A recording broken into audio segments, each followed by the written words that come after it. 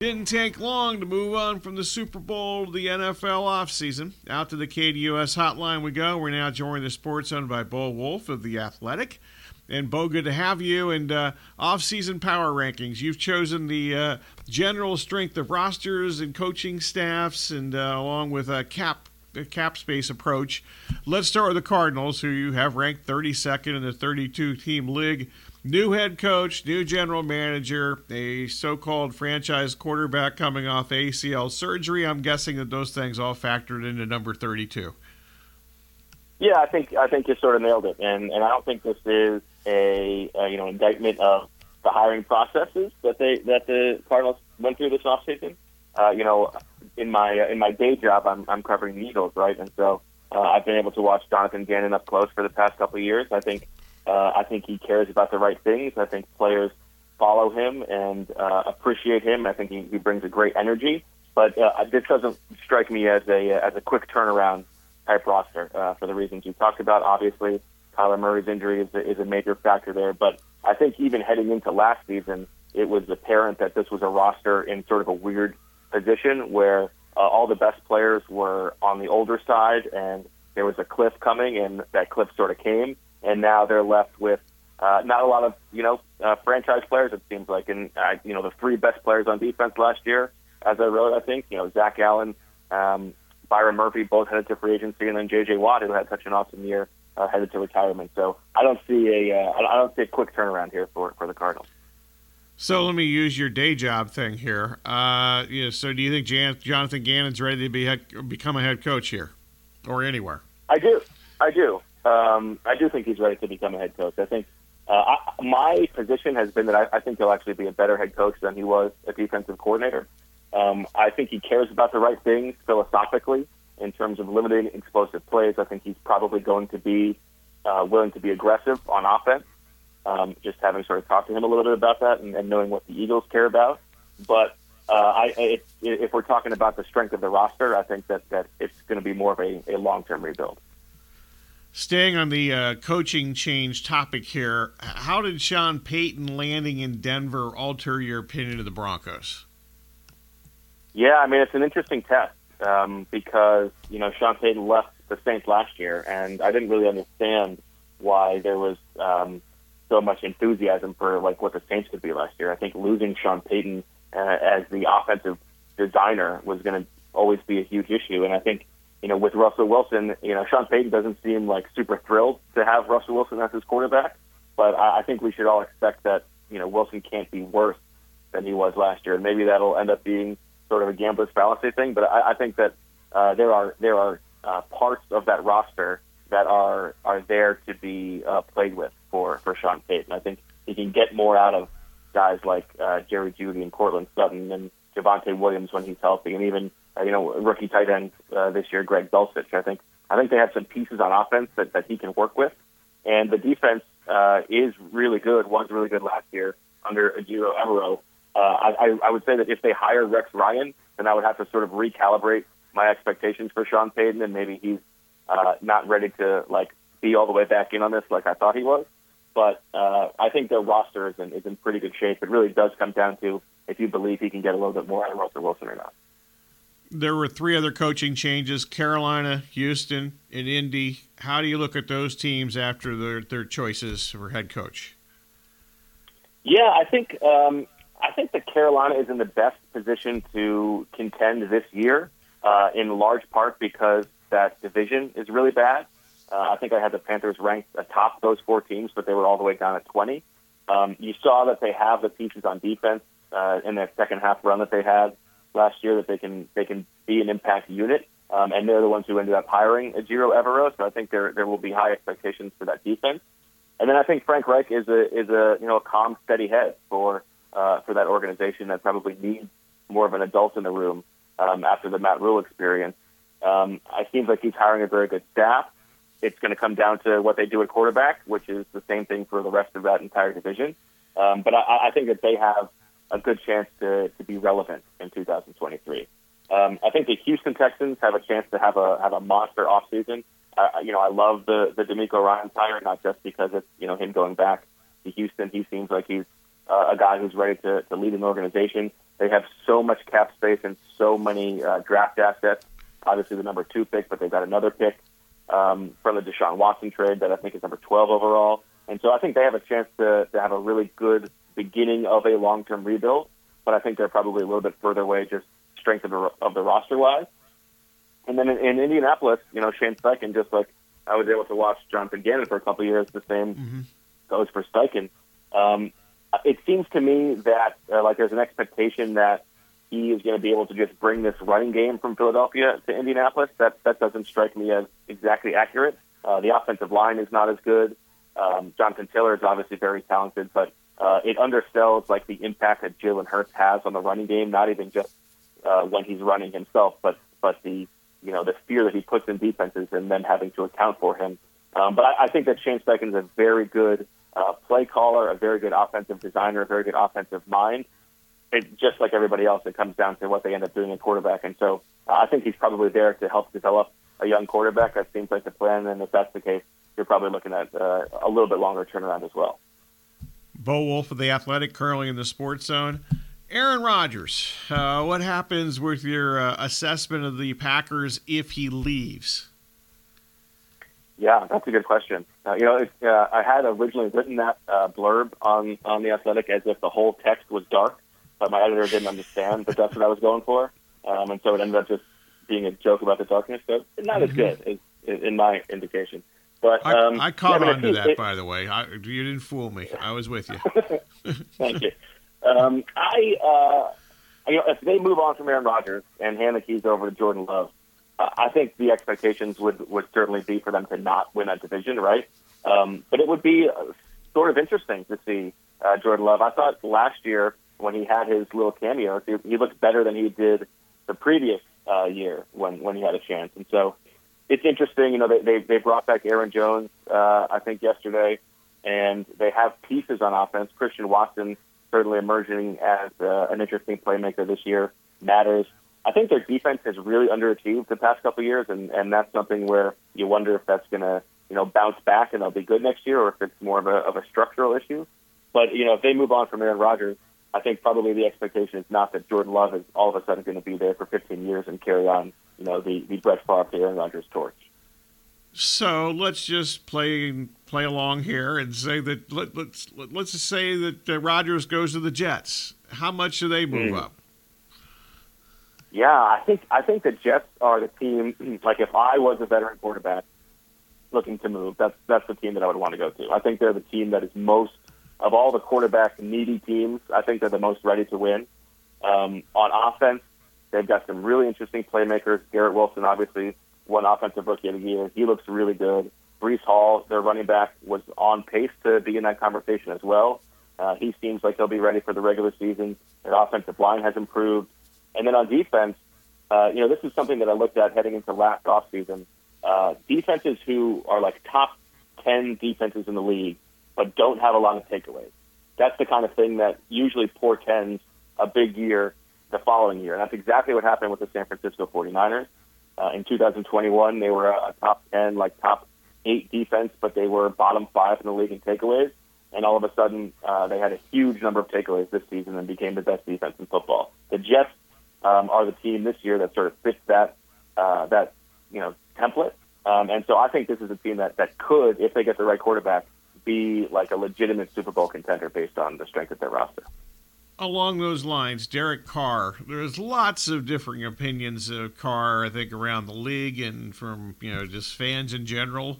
What's your assessment of him and where might he land? I know the Jets have been mentioned, but if he doesn't go there, where might he end up?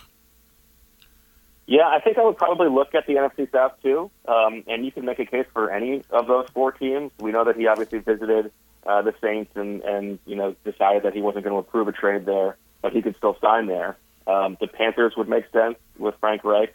They have the 8th pick, and so they may be hoping that they can get a young quarterback, but I don't think that signing Derek Carr precludes that. The Falcons, I think, are interesting. That's an offense that has been successful without a quarterback. Now, I think there's some momentum for Desmond Ridder to be given a shot there, but I think Derek Carr would be an upgrade at least short-term for sure. And then Tampa Bay, who knows what they're going to do with a roster that is not built to take time for a rebuild. They've got all these veterans, and I think they're going to want a veteran quarterback to help them try to win now. And so that's the one that to me makes the most sense, except that they don't have a lot of cap space. They've got a lot of cap room to clear. And so I think part of it depends on how patient Derek Carr wants to be. But I think if you look at the NFC South and just say one of those teams is going to get Derek Carr, I think you would probably make that team an early favorite based on just the strength of those rosters. The Ravens, do you expect them to retain Lamar Jackson? And they've got lots of questions for a team that's won a lot of games in recent years. How tough is it to rank them? It's very tough. I think that was the toughest, just because it's such a wide variance in where you would rank them, whether Lamar Jackson's going to be back, obviously. And, I've always been under the impression that, they're going to find a way to retain Lamar Jackson. No one's in the business of getting rid of a quarterback of that quality. But just reading our Ravens beat writer, Jeff Zrebeck, he has been, sort of softly, hinting at the possibility that they really might get rid of him. And part of it is because, if you franchise tag him, it's like $45 million on the cap, and it's hard to build the rest of the roster with that just sort of sitting there. And if Lamar Jackson really doesn't want to be there, is there a case to be made that it's better for the franchise to unload him if you're going to get a huge, bevy of picks in return, something like, 2 first-round picks or something like that? You could make the case. I don't know what they would do at quarterback otherwise, and they also have a veteran-laden roster that seems like they would want somebody to help win now.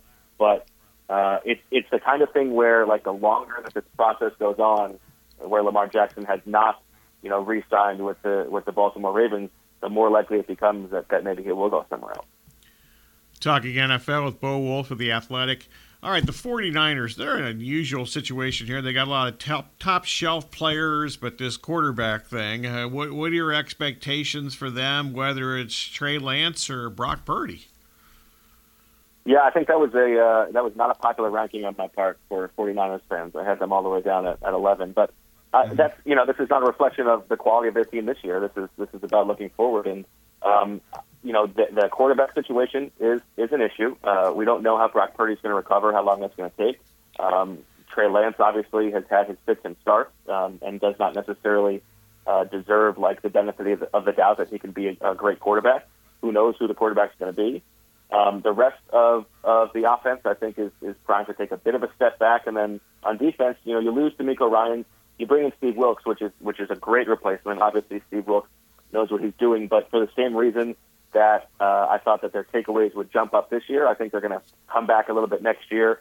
And this is a roster that, a roster building process that has been about going all in. And they don't have a first or second round pick. And even if you don't expect those picks to, necessarily make a huge impact in year one, it's the continuation of their roster building philosophy where it seems like they don't really have a ton of, young impact players. So that's why I've got the Niners a little bit lower than some people might. The Rams, sticking with the NFC West here with their limited draft capital, very similar to the 49ers. Then all the Sean McVay drama that we've had here, what do they need to do, and how do you rank them at this point? Yeah, I had them sort of in the middle of the pack, I think 14. And that's just, this year was everything that could go wrong went wrong for them. All of their stars got hurt. And so with Sean McVay coming back, with Matthew Stafford coming back, and if we assume that he's going to be healthy, you've still got Cooper Kupp, you've still got Jalen Ramsey, you've still got Aaron Donald.